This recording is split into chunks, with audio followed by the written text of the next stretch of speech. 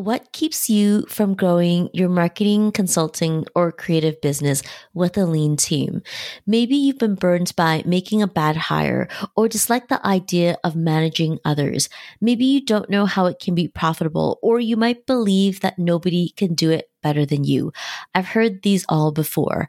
There's a way through, and today we're going to dig into the hidden cost of letting these fears keep you from growing an agency. Tune in.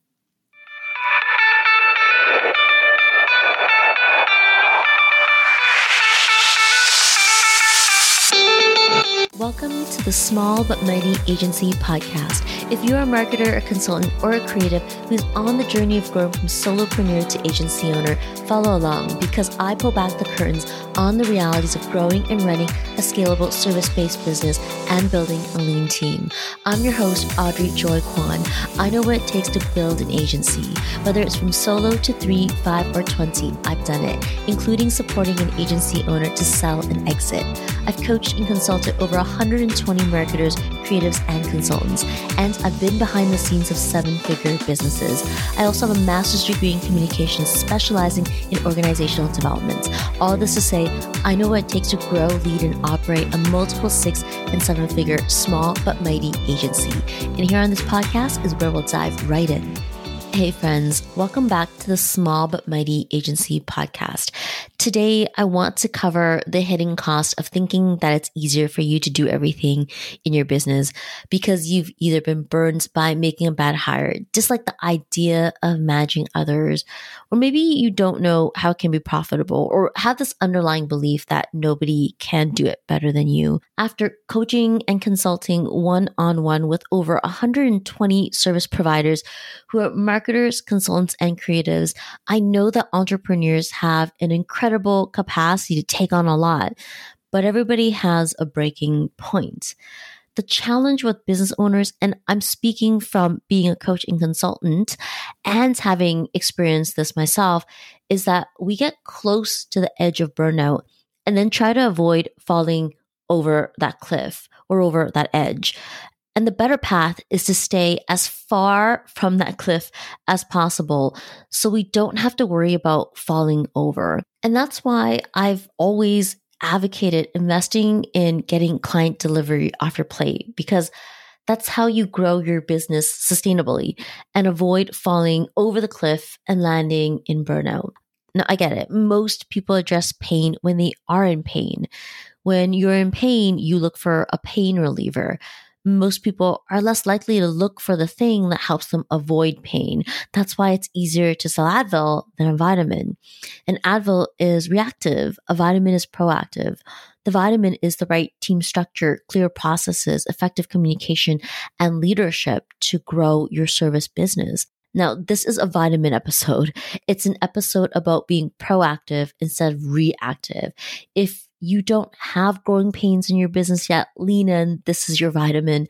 And if you're experiencing growing pains, turn up the volume. This is your Advil. So what if you could see ahead and put in the structure to build a marketing, consulting, or creative business that has more freedom and joy and less regret for a life you wish you were living? That's what inspired this episode. All of this episode was inspired by my trip to Toronto in March. I live in Vancouver and I have family in Toronto. My family trip reminded me of the hidden cost of believing that it's easier for you to do everything in your business. Life is a lot shorter than we think it is. My uncle owned a business for 30 years and worked his entire life to grow that business. Last year, he was diagnosed with lung cancer and he never smoked a day in his life, not one day. Sitting across from him at his favorite dim sum restaurant in Toronto, I know he's fighting. I know he hasn't given up yet. And during that 7-hour day together, he said over and over again, I wish I didn't spend so much time in my business when I was younger. He reminded me of why I started my business. I lost my mom to pancreatic cancer. Losing her 3 weeks after finding out she had cancer lit a fire under me to create a different future for myself and build the business that I own today.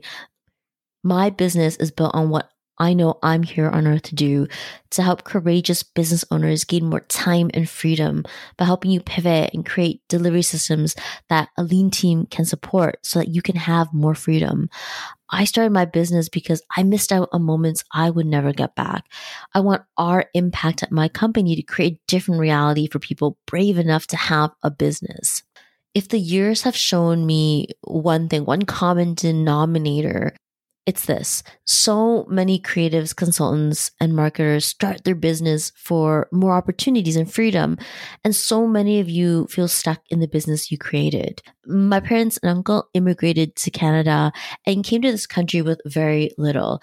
Until the day my uncle sold the business, he was involved in all of the day-to-day because he was afraid to invest in the help he needed. He kept doing the same things over and over, and he never took the step to invest in someone to show him how to get out of the day-to-day.